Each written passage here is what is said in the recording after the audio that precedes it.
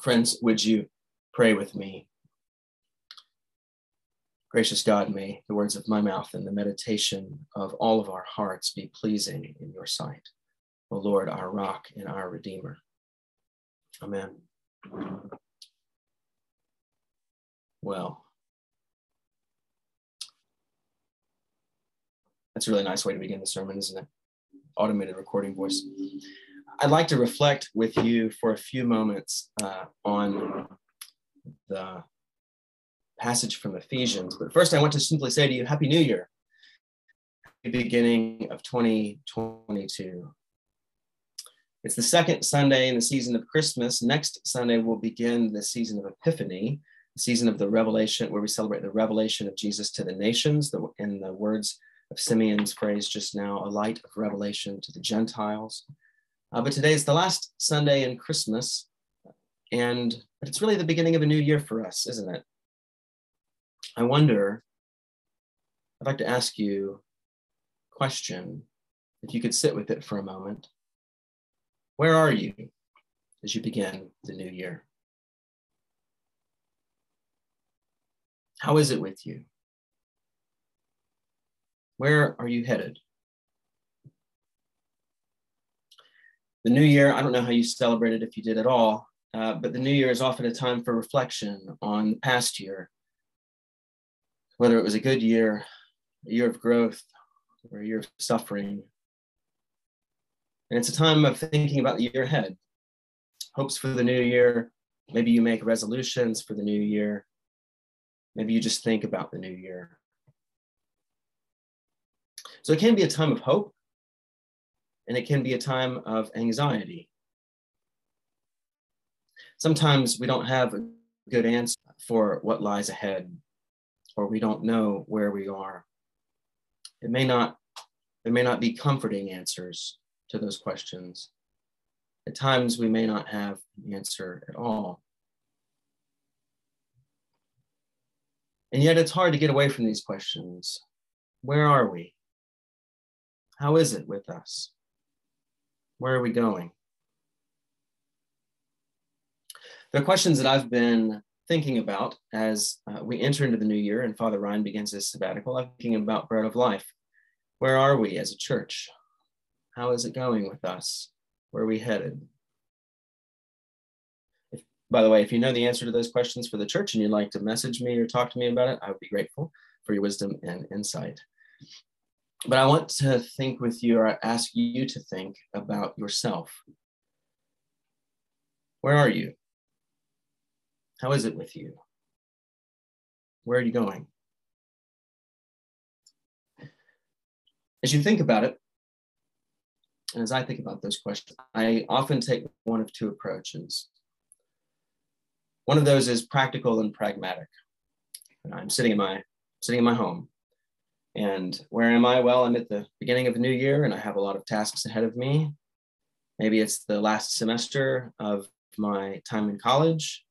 Maybe it's the season in which I'm about to get married, or where I'm about to remain single. Maybe it's the season in which I'm looking forward to something new, or in which I'm dreading something that is coming. In any case, there are so many things that happen in our lives that make the question a very, very cool one. But there's also an emotional answer to this. Where are you? I'm in a hard place right now, where I don't really know how to account for where I am. I feel numb. I'm anxious, but I don't know why. All manner of possible answers to such questions, having to do with how we are feeling, which of course changes, but is deeply connected to what it is to be us. There are practical approaches, there are emotional responses to the question, where are you?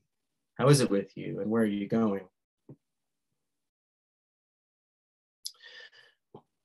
For us as Christians, the deepest answer to those questions are spiritual. And in fact, there is a rather singular answer to all of them. And it is this.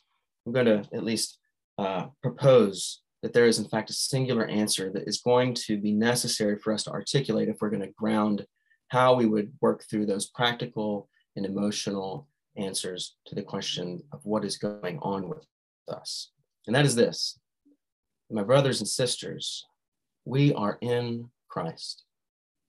Where are we? We are in Christ. We are united with him.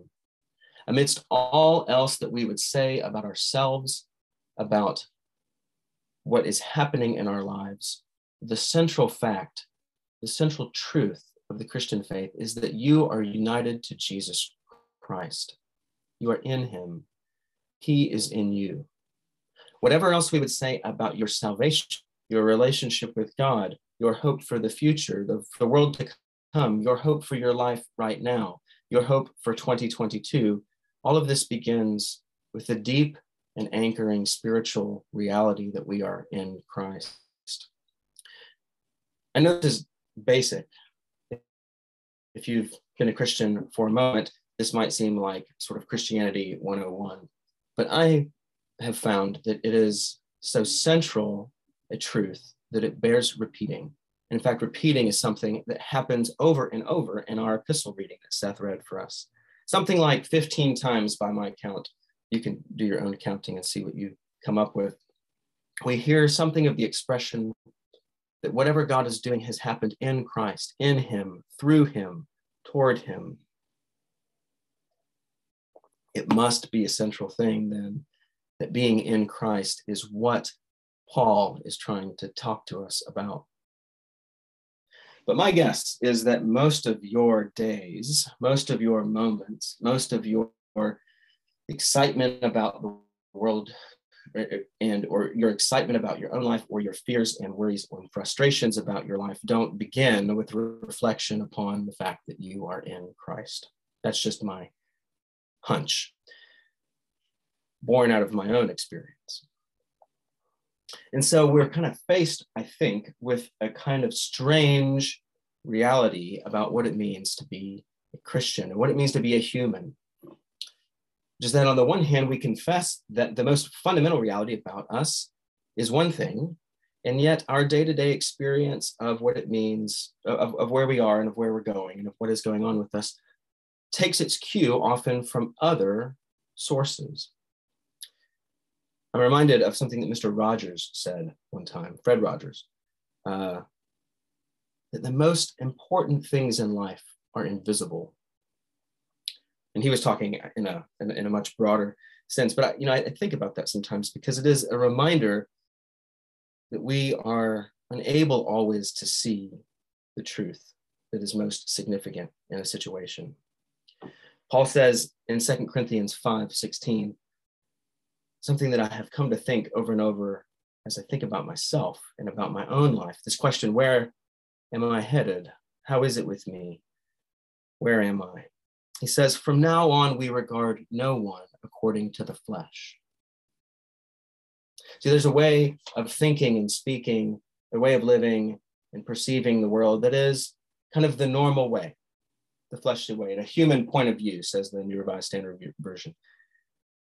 Paul says that is not the way to see truly. So how do then we see ourselves rightly? I think the answer is that we come into the presence of God and we begin to speak, to rehearse, to repeat, to declare the truth that God has revealed about himself. We begin to declare to ourselves and to God in prayer and in praise and in blessing God's mighty acts. It's not by accident that the Eucharistic liturgy that we rehearsed when we were meeting together and receiving the Lord's Supper says it is our duty and our joy to give you praise. And in our readings today, both from the prophet and from the psalm, we hear the scriptural writers speaking in praise to God, reminding themselves and speaking in praise to God of what God has done. Simeon takes Jesus into his arms and says, now, Lord, you are being faithful to your promise. I have seen your salvation. He's rehearsing what God has done, and he's declaring what in fact is to come. And this act of entering into worship does something to the human heart that speaks this way. It reframes and reorients. And so what I want to do is just simply read again with you slowly and ask you to reflect on these words from Ephesians 1. They're familiar. In fact, it was not long ago that Father Ryan preached a much better sermon on Ephesians 1. But let me just invite you, if you're able, to slow yourself for a moment and listen to these words that Paul has to say to us. In fact, the entirety of the verses that I'm about to read and that Seth read a moment ago in Greek is one long sentence. All of our translations break it up into multiple sentences so that we can follow, but it's really one long word of blessing to God, one long word of praise that recounts all of the various ways in which God has been at work in Christ, through Christ, for us to bring us to God. And this is how Paul begins this letter to the Ephesians. Of all the things that he could say, of all the greetings that he could make, he begins with praise. And it is something, I think, instructive for us as we think about what it means for us to orient ourselves to our own lives, which is a process that is something we do continually over and over. So I invite you just to listen with me as we read and reflect together. He begins, "Blessed be the God and Father of our Lord Jesus Christ, who has blessed us in Christ with every spiritual blessing in the heavenly places." That's just the first of these many in Christ sort of statements. It's not that God has simply blessed you, but that it is in Christ. It is in him and through him that you are blessed. But being in Christ means that you are blessed with not just some, but every spiritual blessing in the heavenly places. You might not have felt that way when you woke up this morning. But what Paul is saying is that the deep reality, the hidden reality, the heavenly reality is that you are in Christ, not in some abstract way, but in reality. Even, he goes on, as he chose us in him before the foundation of the world, that we should be holy and blameless before him. Long ago, before there was earth, you were chosen in Christ that you would be holy and blameless before him. In love, he goes on, he predestined us for adoption to himself as sons through Jesus Christ. Now that's a word that makes some of us wonder, predestined. But there it is. He pre-selected, he pre-chose. Before everybody else took their turn, he took his own turn and chose you for adoption, not an abstract relationship, but adoption to himself as sons, as daughters through Jesus Christ. In the holiday season, many of us, some of us, but not all of us, spent time with family or spent time thinking about family, spent time wrestling with our relationship to our earthly parents. And I would wager that for most of us, that relationship is a little bit complicated. I know almost no one for whom that is not true. It is hard to live in the world with other humans, and it is hard to live in the world with human parents. My own failures in my relationship to my children bears this out over and again. Listen to this. Before everything else happened, you were destined for adoption to God as his son, as his daughter.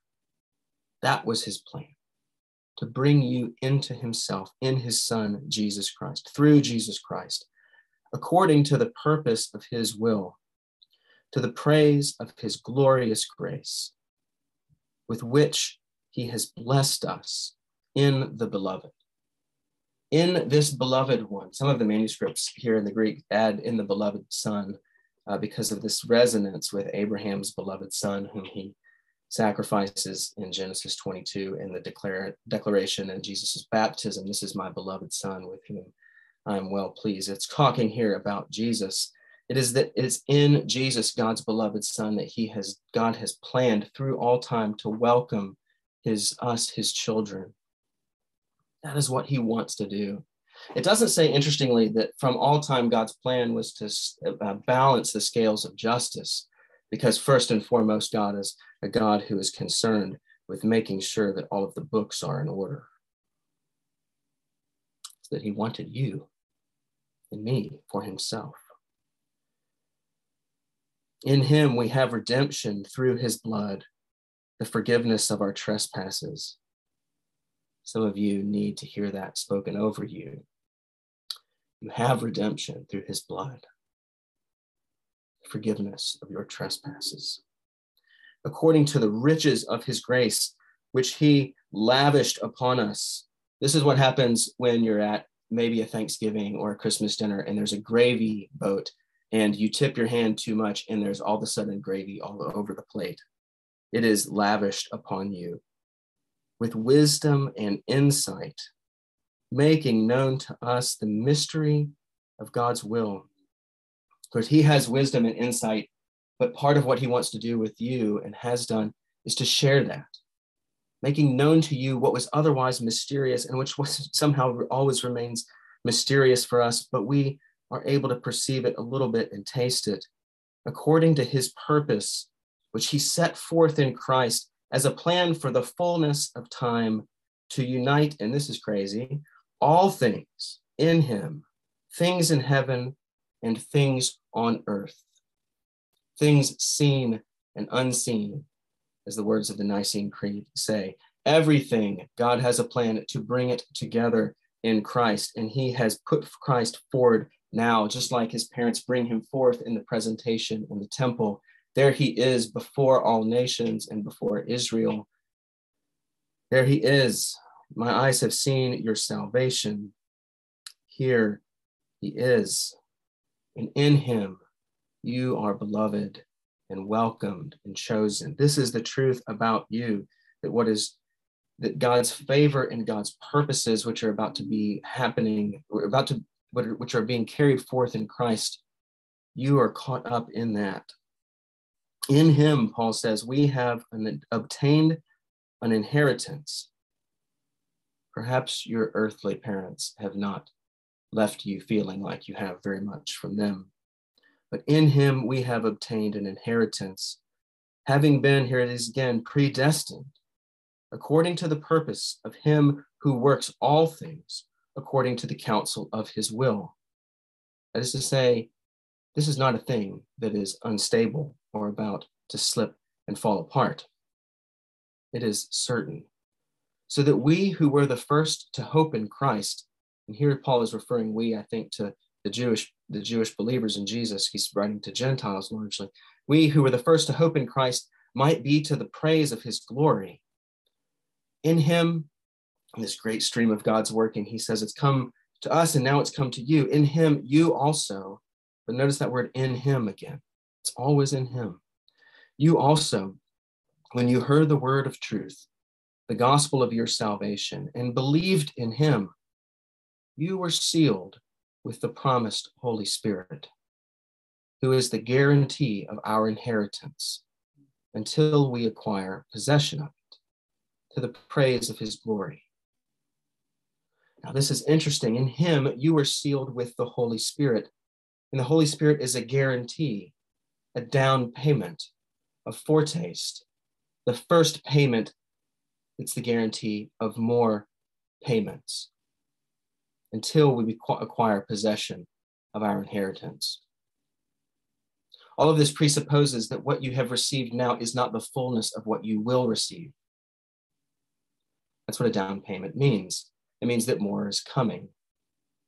So more is coming. As you think about Simeon holding Jesus in the temple, he's speaking of the more that is to come, isn't he? Falling and rising many, a sword piercing through his mother's soul. There is suffering there, but there is light, a light of revelation to the nations and glory to your people, Israel. This is God's salvation. Through whatever difficulty is ahead, the great and glorious working of God in history to unite all things in this strange baby from the outskirts of Galilee. In him is all of our hope, brothers and sisters. In him. So, where are you? How is it with you? Where are you going? The answers are particular in how they work their ways out in our lives, but the truth is foundational for all of us, and it is this, that you are in Christ. And as this is a hard thing for us to perceive and hold on to, what I would encourage you this week is that work to take a moment each day if you're able and slow down. And I would invite you to, I would encourage you, adjure you to pick up this passage from Ephesians 1 and read through it. Read through it slowly. And in all these places where Paul says that he has chose us in him, say, for example, in verse 4, before the foundation of the world, try to put your own name in there. Even as he chose David in him before the foundation of the world. It might seem hokey.